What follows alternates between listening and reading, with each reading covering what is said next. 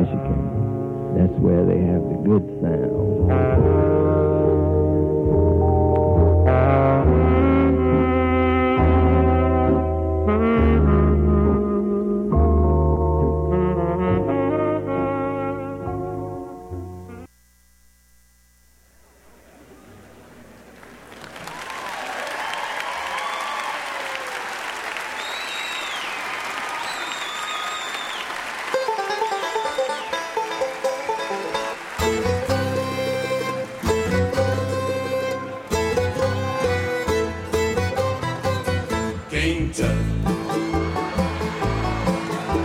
Now when he was a young boy, he never thought he'd see people stand in line to see the boy king. How'd you get so funky? Did you do the monkey? Born in Arizona, moved to Babylon, you came to. Good afternoon. You've got Living Writers. I'm T. Hetzel. Welcome. And I'm so pleased to have in the studio with me today Suzanne Buffum and Robert Fernandez. Welcome. Thank you for having us. Thanks for being here, you guys. And you're in town. I should say this is a taped program, February 23rd, 2012. And you're reading at the Art Museum, and you're going to be reading from your books, Suzanne Buffum, The Irrationalist, and Robert Fernandez, We Are Pharaoh. And that actually is the occasion for the King Tut song. Thank you, Robert, for titling your book this, so that we could have a little. It's not often we start with Steve Martin in the program.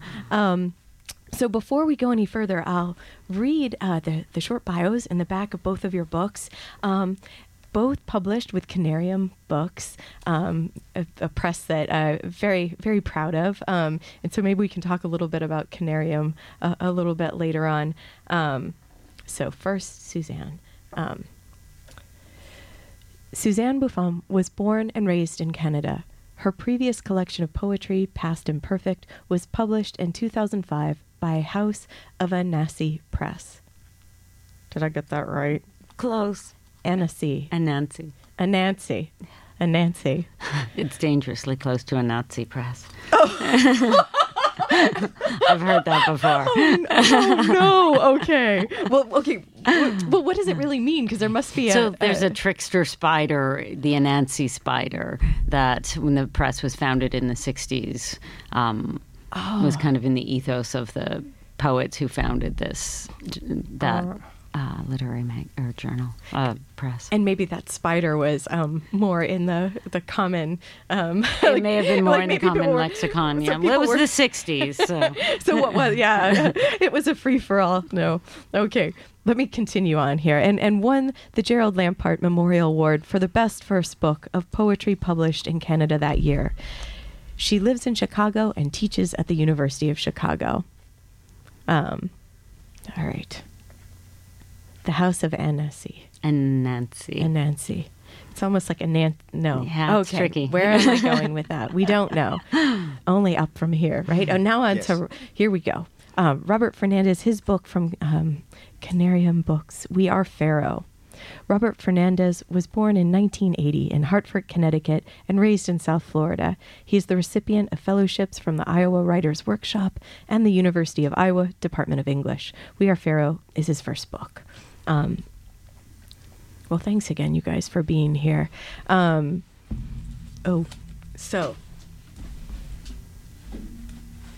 have you been touring before, reading together, because both of the books are out with Canarium Books, or... This is the first time? Yeah, this is the first time we will have read together. That's right. I bailed out on the road trip through California. Yes. I just had a baby and somehow sleeping on other people's couches for a week and traveling in a van but had lost its appeal.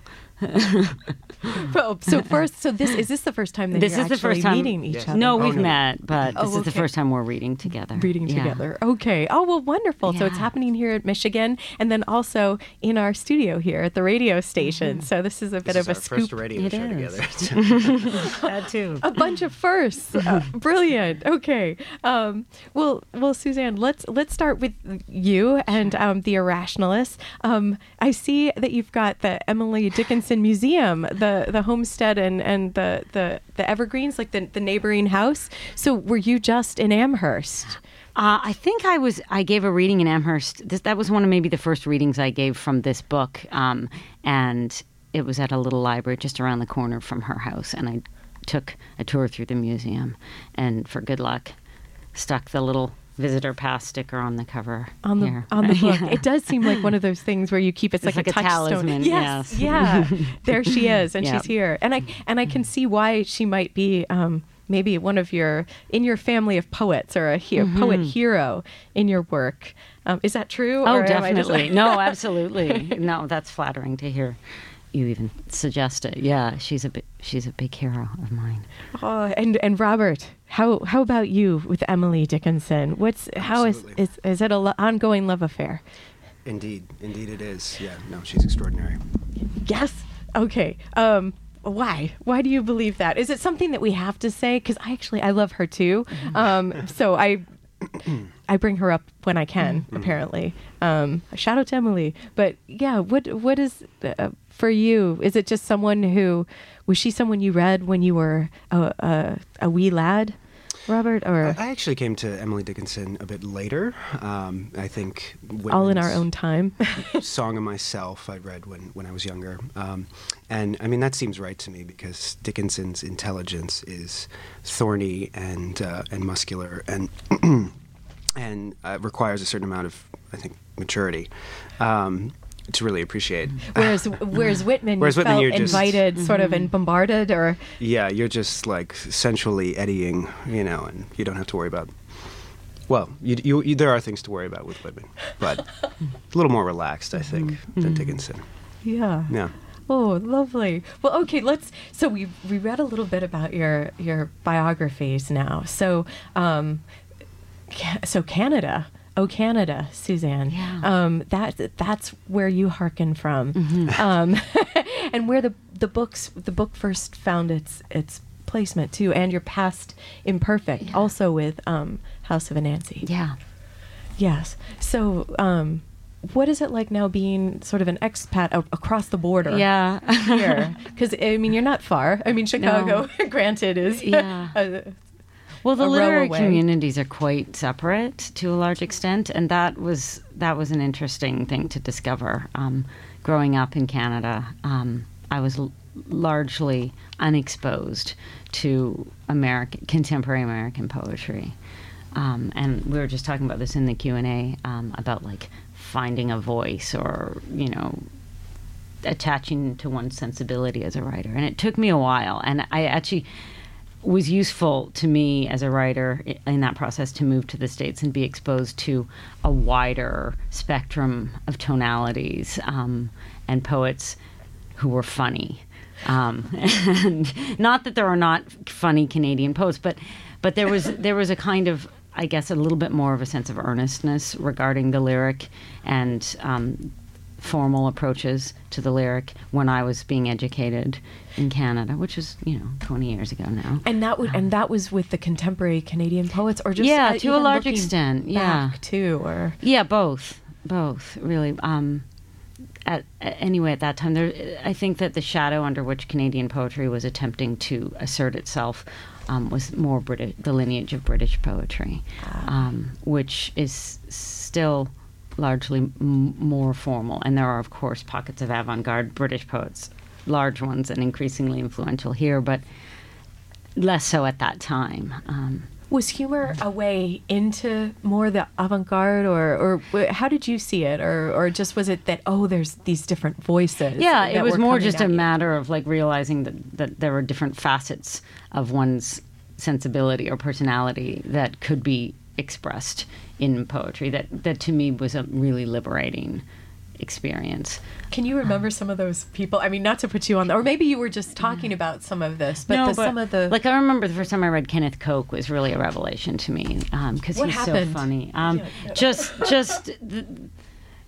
He writes about things with a great deal of like reverence and sincerity, but he mock ironizes his own tone just enough to do it without seeming sentimental.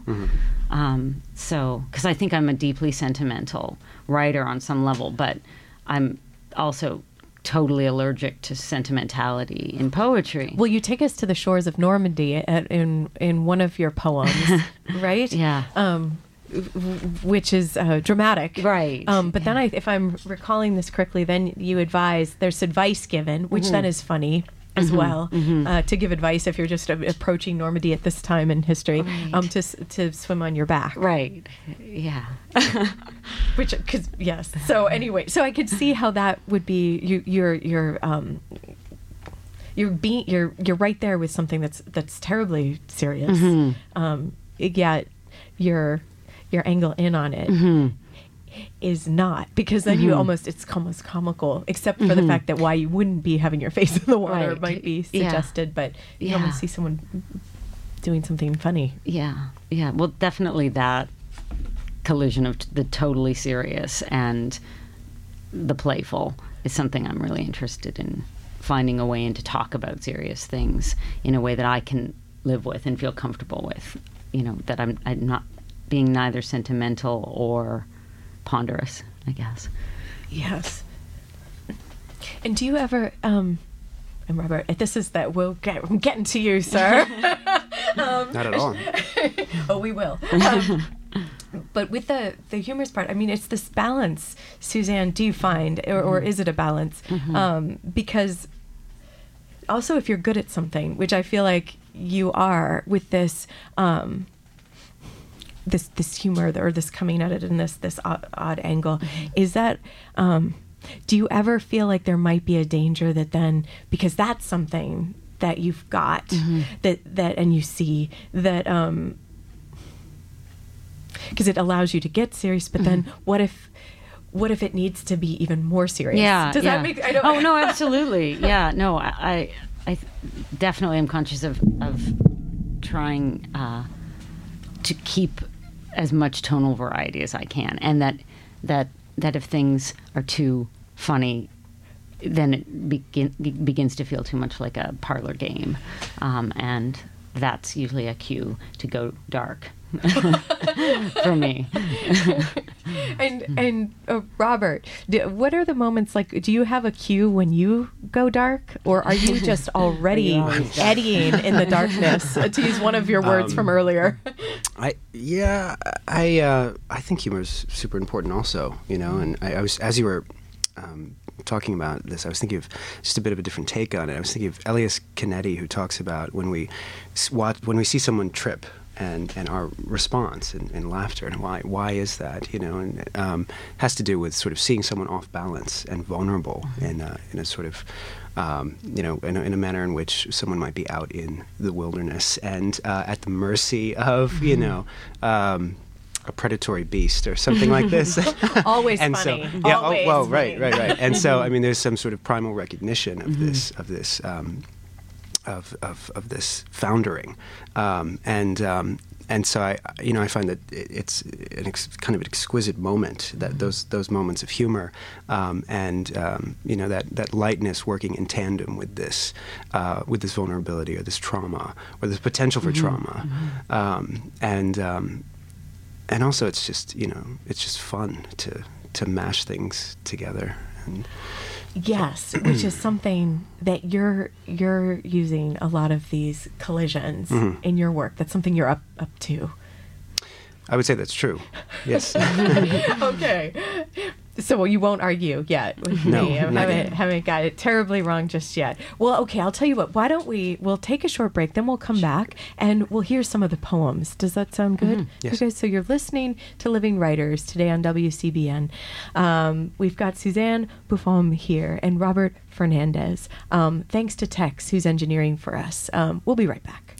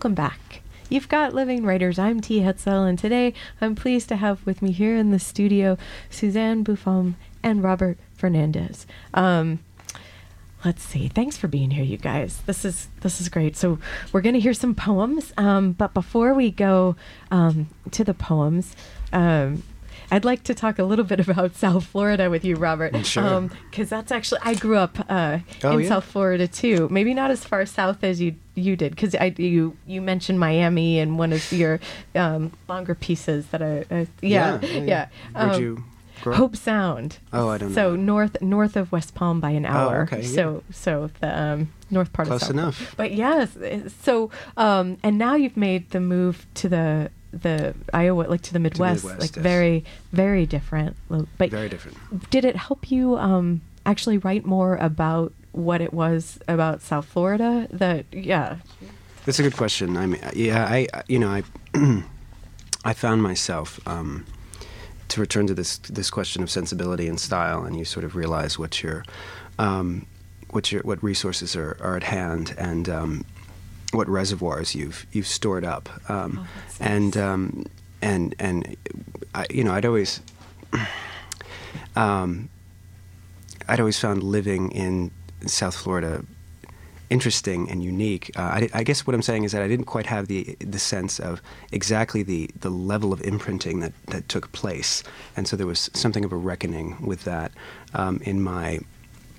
in the work that I was attempting to do as a graduate student in Iowa, and that I've continued to do. Because when you were there, Robert, actually, was it almost like a resistance that was at work with being in? Because when you talk about imprinting, it's hard to know what's actually made its mark on us, isn't it? Mm-hmm. And then and I think in some ways, South Florida, I was resisting it, or I felt it was almost.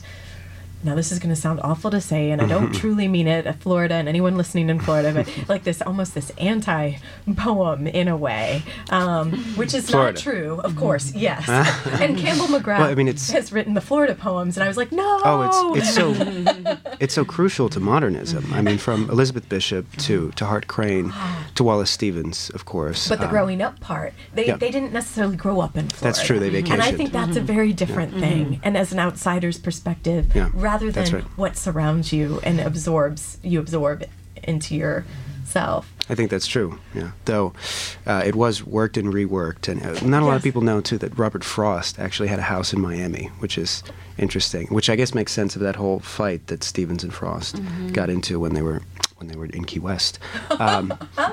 But, okay, no, I mean, the anti-poem Florida... I already regret saying that.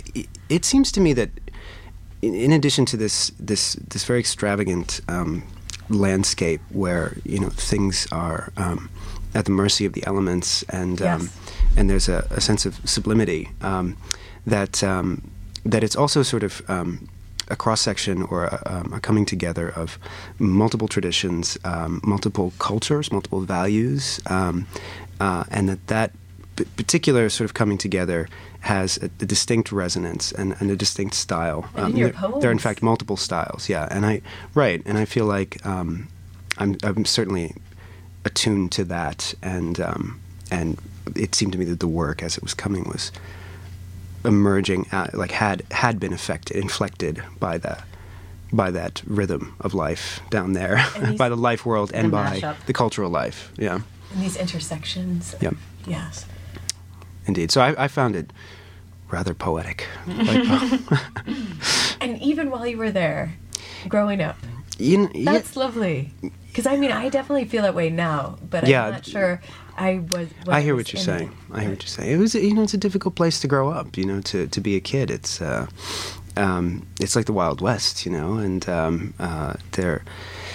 I was, but in another sense, you sort of get a sense for what it's like to be alive and alert in globalized modernity, which is not always comfortable, which is in fact abrasive and overwhelming and tacky and all kinds of stuff. Now we're all picturing pink flamingos. That's right. Perhaps, right? Well, let's hear some poems. Robert, would you mind reading one of yours? I'd be happy to. Held me down. We take stock of the forearms. They are like red snapper, slick and sharp. They are like glass. You see, I am falling through my pleasure like an intimacy of mirrors rubbing against the face, and you cannot uncut the stomach. It is a die. Here is the heat, because we must begin. Red rainbow spread like a hawk's gills. Red rainbow tied off in its black holes, which dot the ceiling, because it is enough. A nurse raises her beak from my chest. All my vultures are warm and with gold discs for heads. All my vultures are form. Lord, find me. Who is another? Where is the flesh of gain? Venture and thighs of gold and living glass. I forget that I consented to wander by the pier. I consent that I wander and am like paper, a black kite wet with night. Grid, I am good, and like the eon, a child playing with colored balls.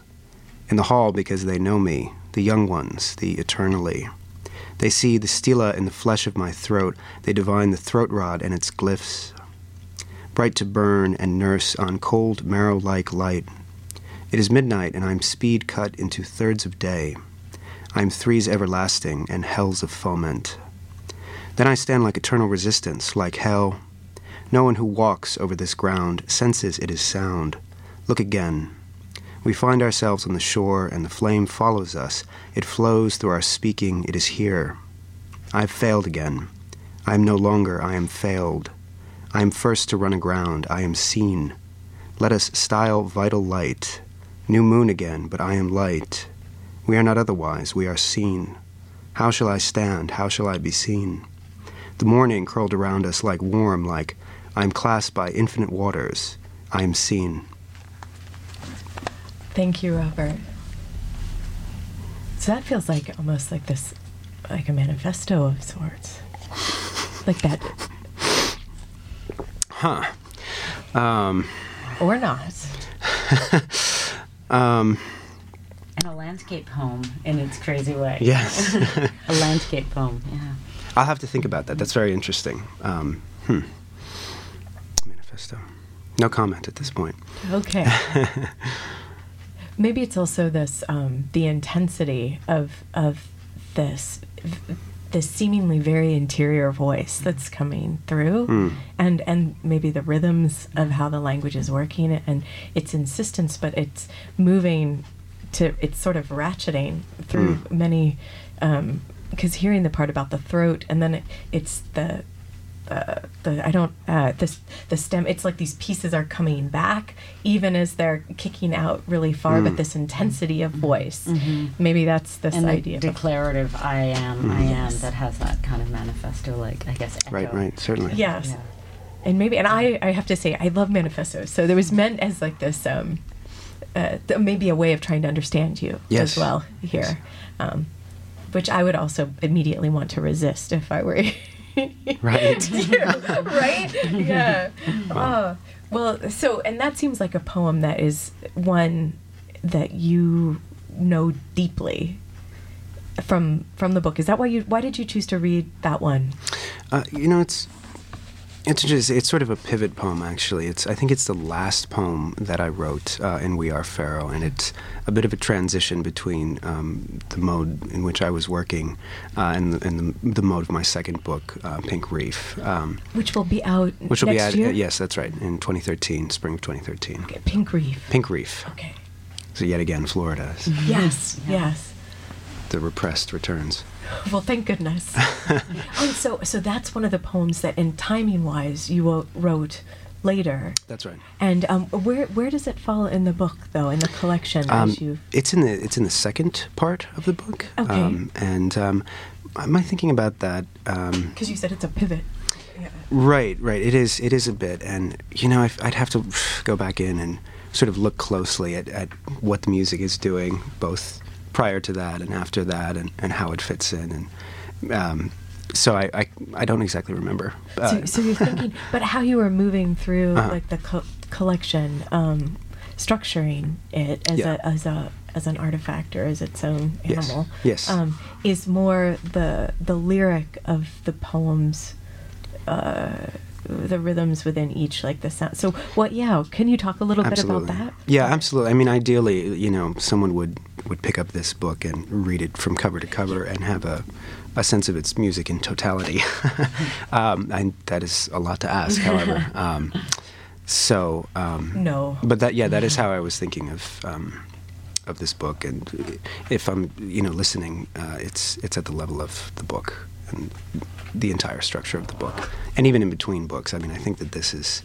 I mean, I would actually like it if you read this and then read Pink Reef right on the heels of that. Mm-hmm.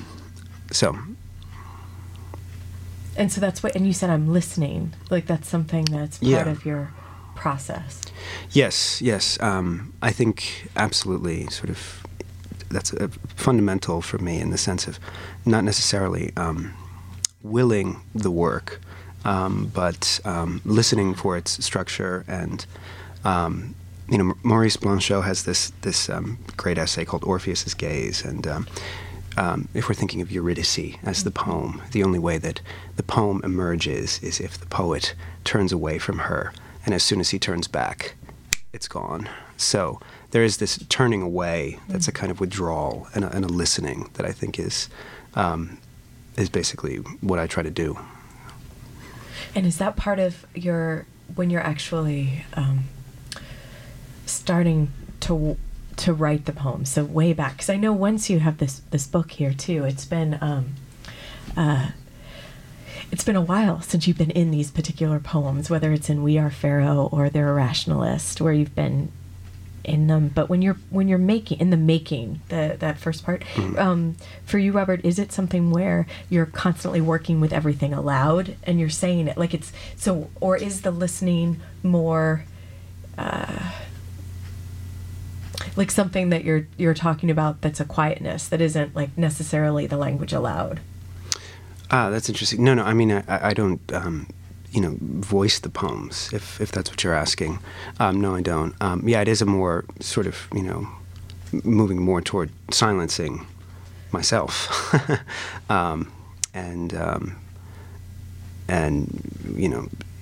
With the expectation that, as in anything, that you come into a state of kind of attunement with whatever it is that may surface.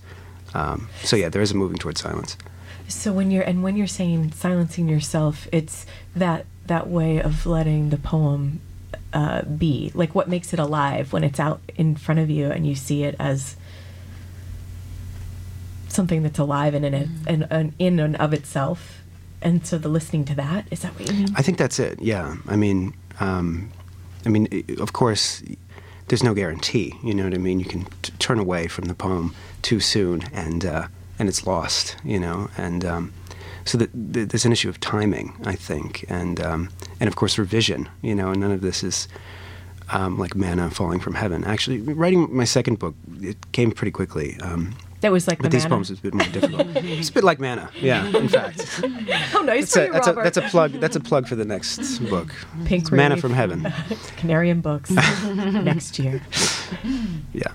What about you, Suzanne, with this listening? Is that something that's resonating with you? Absolutely, yeah. I mean, both the kind of quiet listening of the removal of, I guess, will or intention onto the work, that kind of listening. That's, to some extent, I think what you're talking about.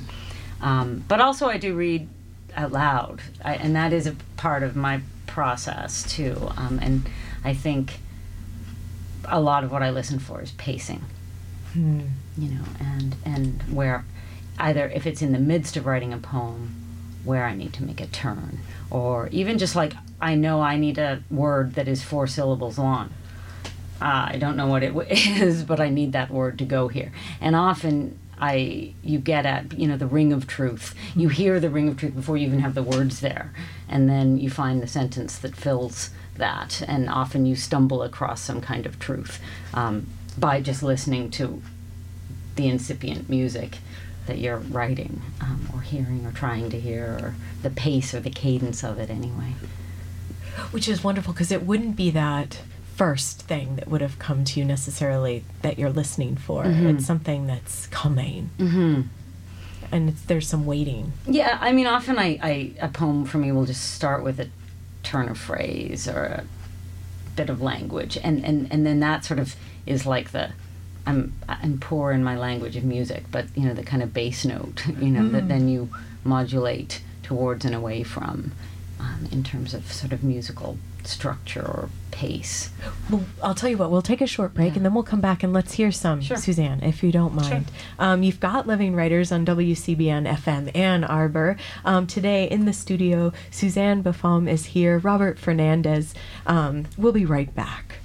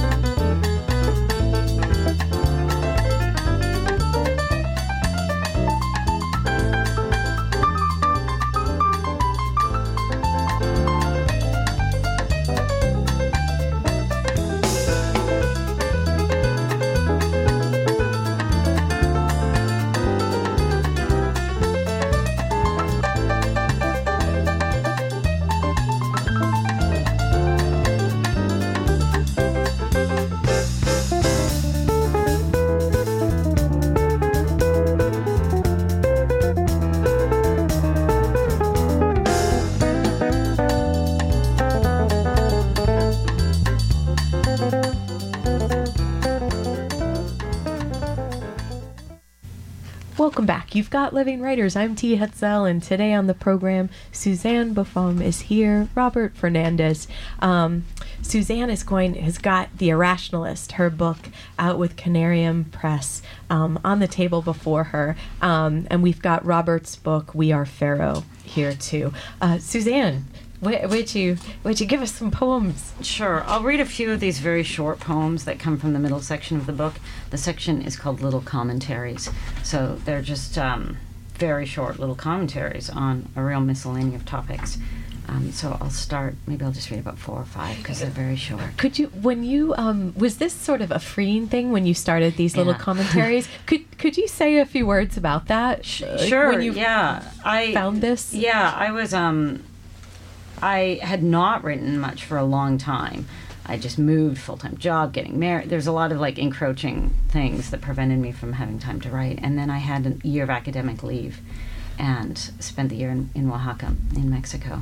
And just to get myself kind of writing again, I thought I'd set the bar low and just ask of myself to write some short little things. And I'd had the title Little Commentaries in my head for a long time because it's the title of a little pamphlet that Copernicus hand-stitched, where he lays out his heliocentric theory of the universe. And I just thought it was such a lovely little humble title for such a kind of the universe cosmologically shattering treatise.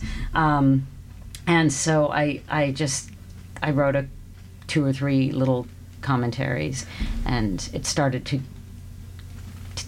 develop a head of steam, and I wrote this was my manna moment, where I probably wrote about anywhere between 3 and 5 or 6 poems a day.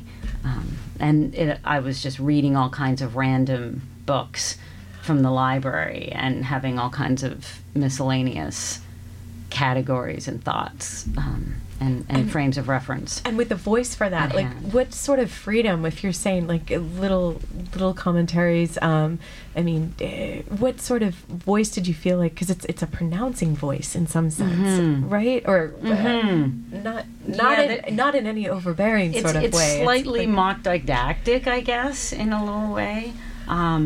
That was also fun to write. That I'm going to give a little lesson on flags or valleys or whatever. There's a little slightly instructional kind of tone to it that tonally let me be wry or playful, and also because they're poems, not actually have to be true, or accountable to verifiable. I mean, there's a lot of facts in them, but my hope was to always just surprise myself as quickly as possible and get out of the poem. Kind of get in, write a poem on any given topic, surprise myself, and exit quickly. So you'll see the arc is pretty short in most of these. That would be great. Let's hear some. Okay. On attachment. A house burns all night in the middle of a field. A beautiful sight, even if the burning house does happen to be mine. Sooner or later, all burning houses will be mine. Or a very short one on valleys. To be a valley, find a hill, and lie down at its feet. On clouds. To be a cloud, find a hill, and swallow it. On ghosts versus zombies. Soul without a body or body without a soul. Like choosing between an empty lake and the same empty lake.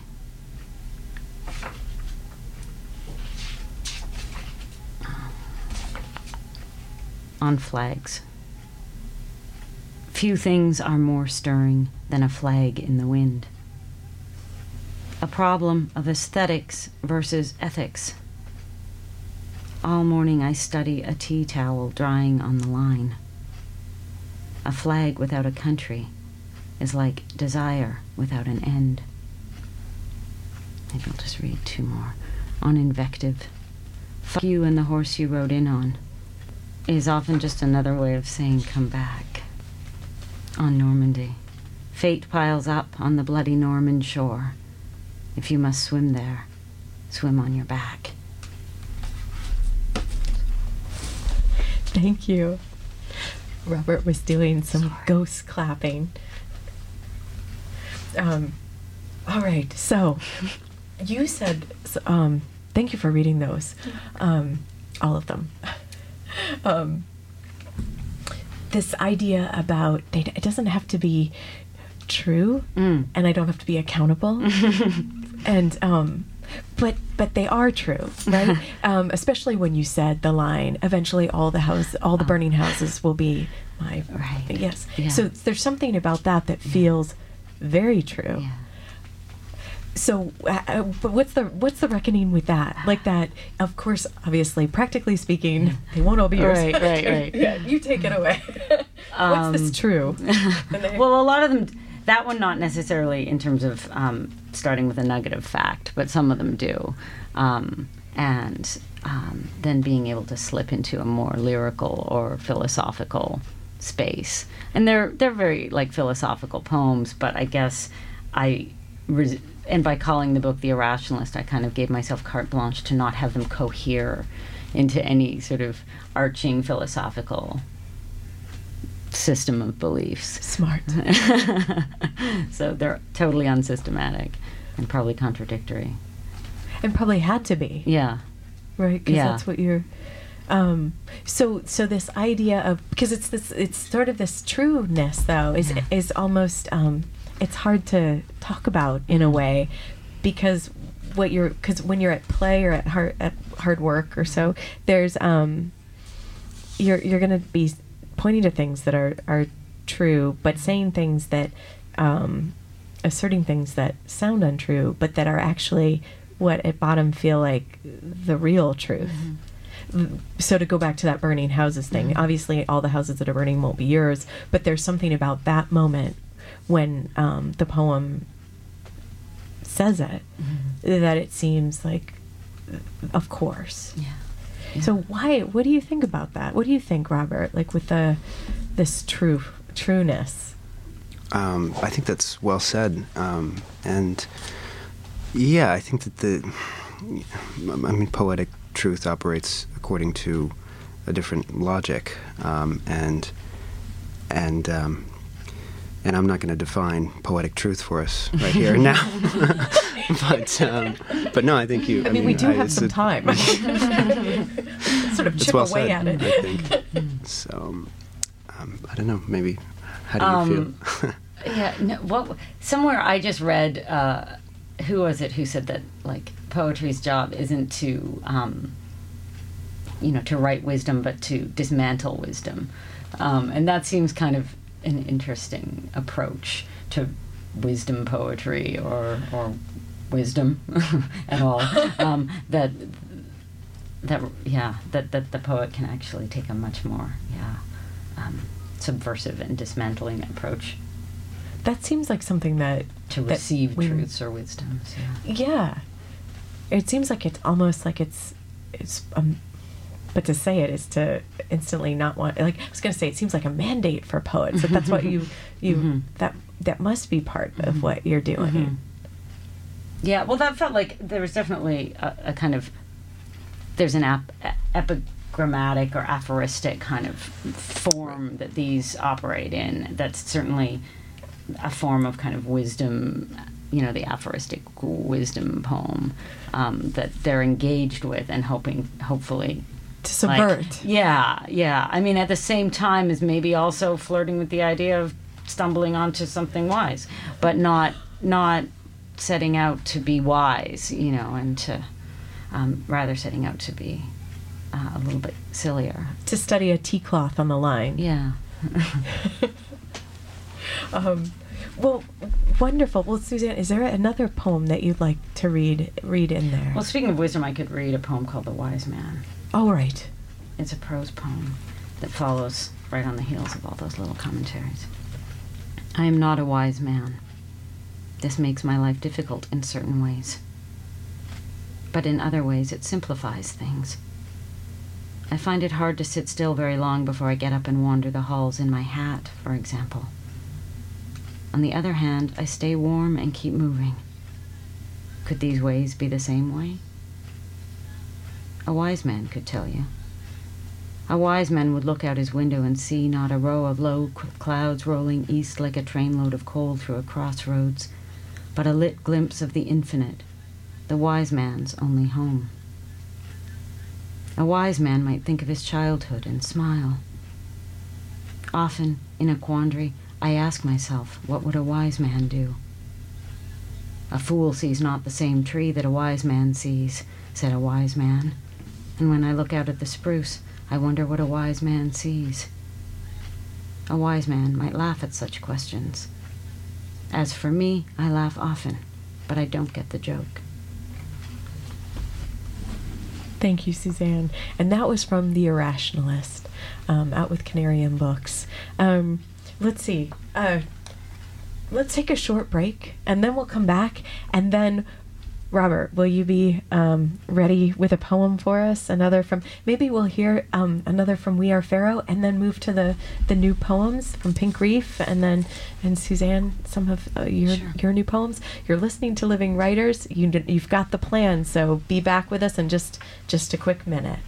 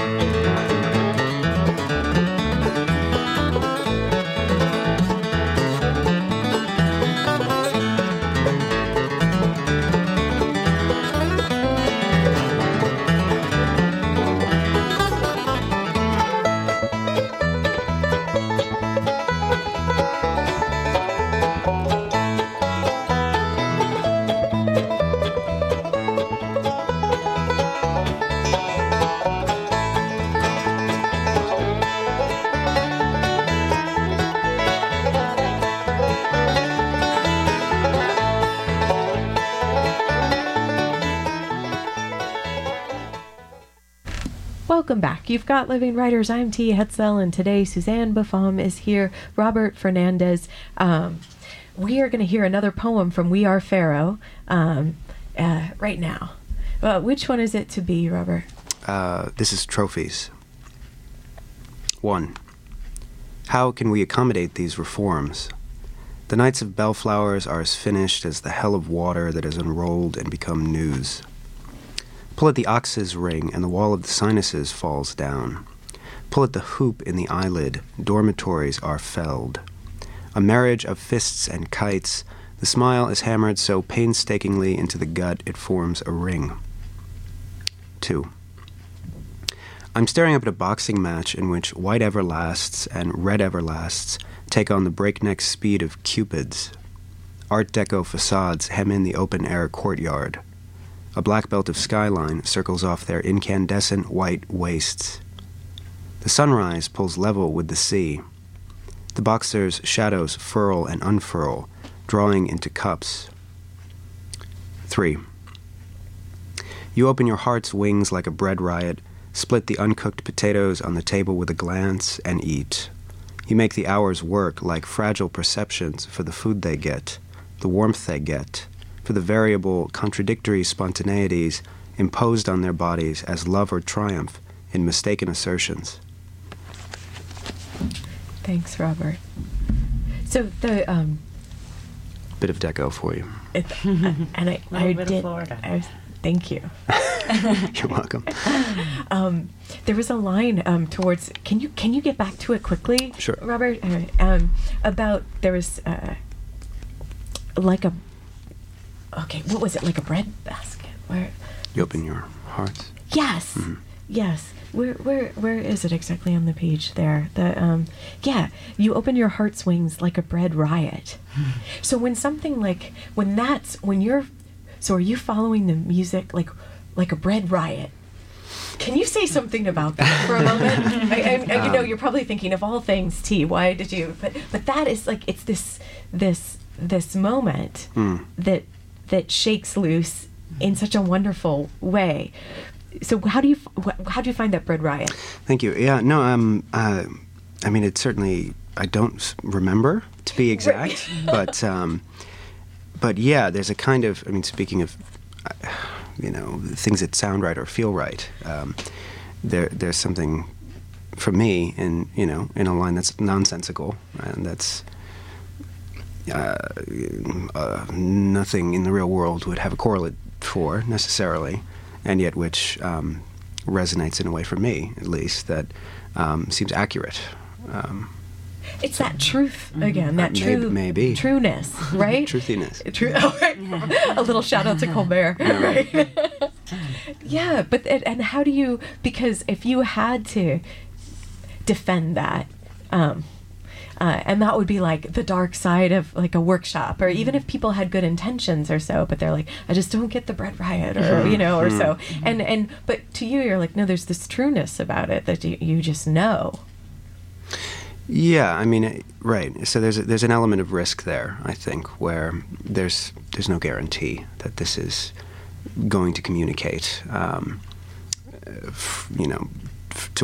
a single person, much less to any number of people that read a book like this. So I suppose that's a risk, and I mean, I can't substantiate it, and so there's an element of risk. It's what you must do to actually be a poet. I think that's true. I mean, we're not talking about or to write a poem. Yeah, we're not talking about the risk of getting your hand cut off in an industrial saw or something like this.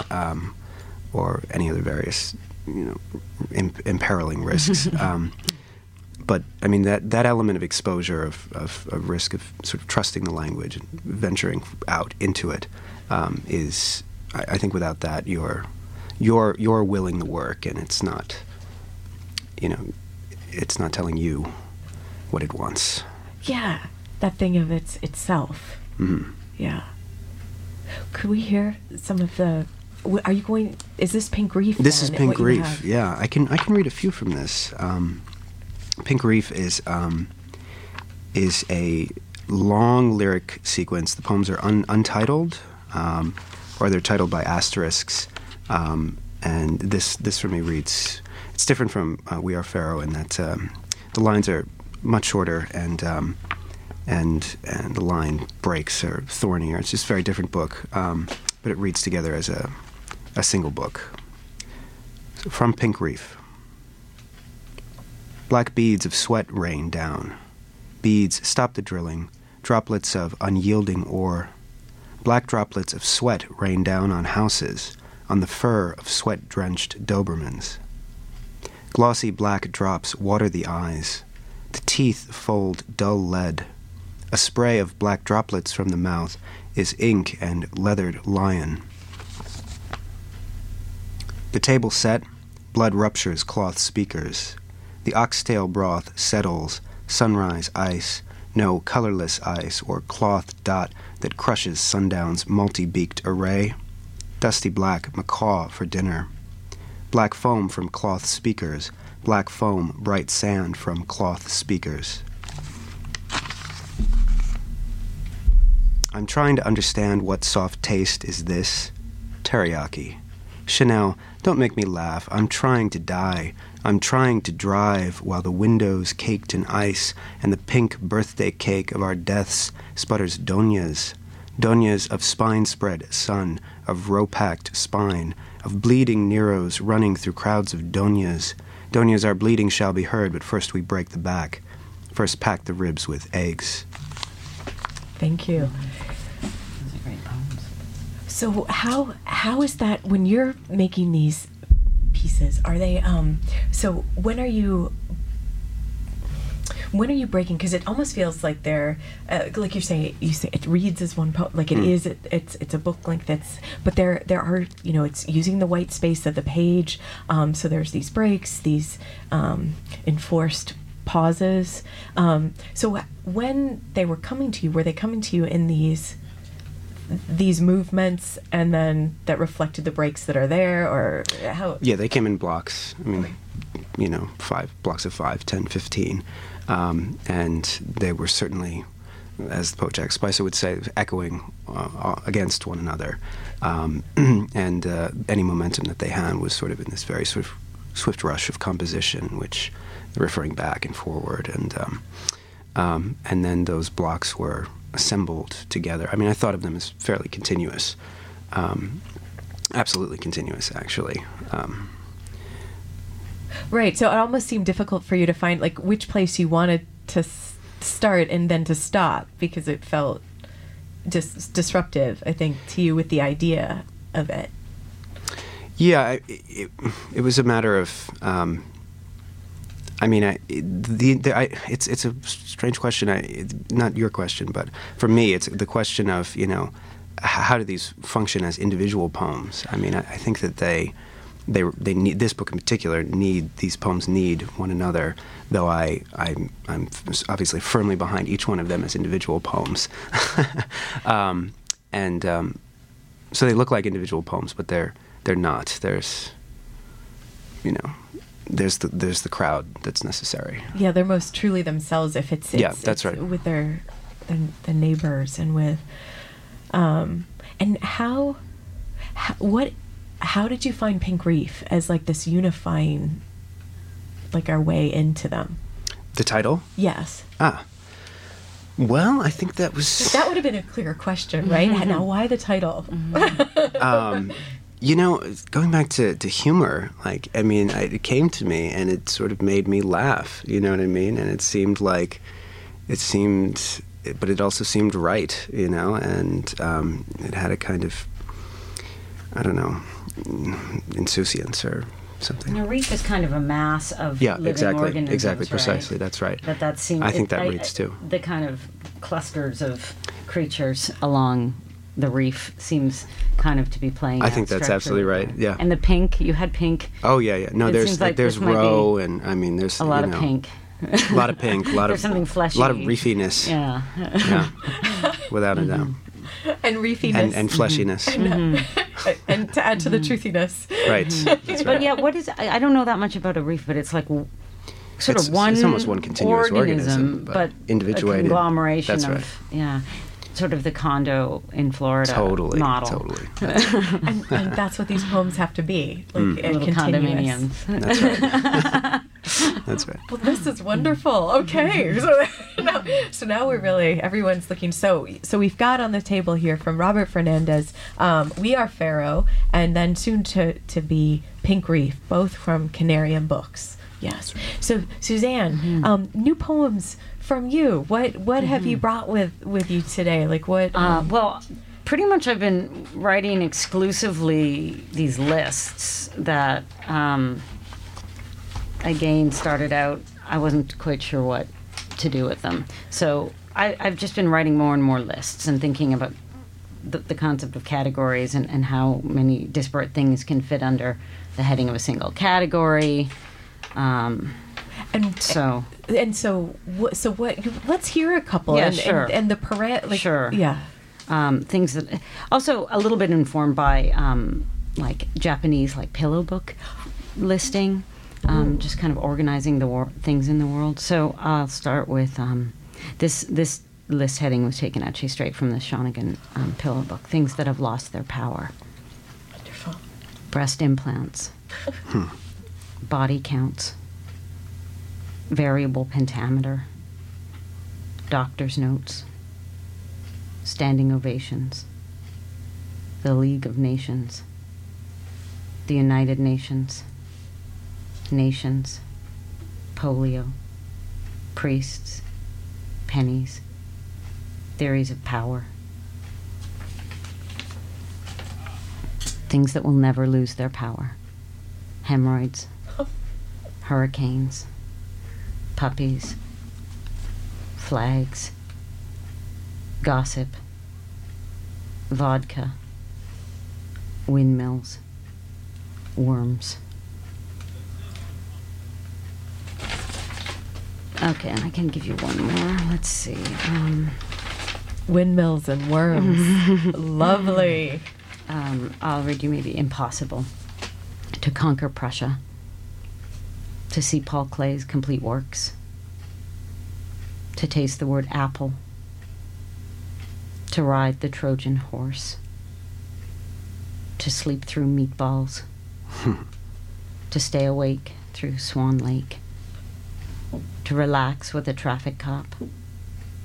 To wind a lost watch. To summer in Paris without stepping in to eat a happy meal without feeling depressed. To fish the sea of tranquility. To film a dream.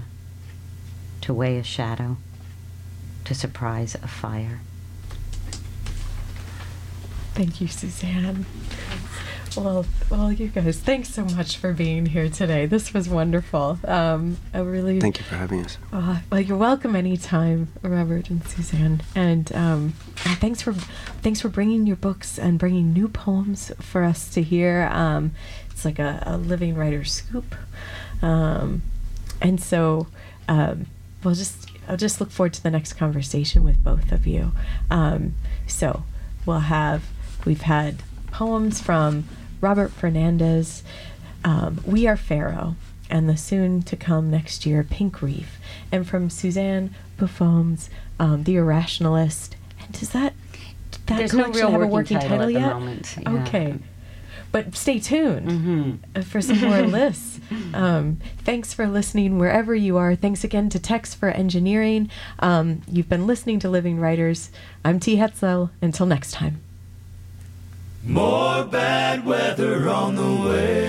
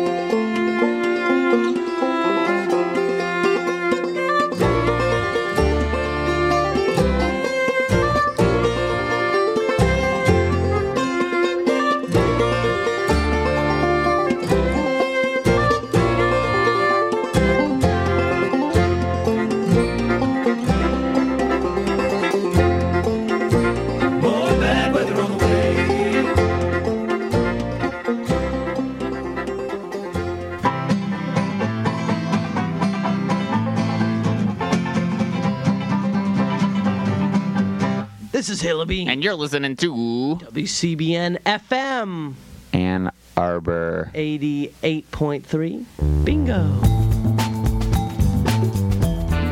This is Free Speech Radio News for Wednesday, April 4th, 2012. In Los Angeles, I'm Dorian Marina. Coming up, President Obama signs a bill to stop insider trading among Congress members, but watchdog groups say the measure was weakened on the way to becoming law. In Egypt, technology entrepreneurs push new ideas in post-Mubarak society. And we'll go to Poland, where a high-level official is charged in connection with CIA black sites known for torture and detention. Those stories and more, but first, this news. I'm Jess Burns with headlines for FSRN. A suicide bombing during a performance at the National Theatre in Somalia's capital, Mogadishu, has left 10 people dead, including 2 top sports officials. Media speculate that the bomb was meant for the prime minister who spoke at the event. The suicide bomber was a woman, according to witnesses, and the militant group Al-Shabaab has claimed responsibility for the attack. The cultural event was organized to celebrate the reopening of the National Theatre, which had been closed since the early 90s because of political turmoil and violence. Mogadishu has seen relative calm since Al-Shabaab rebels were driven from the city last August. Although violence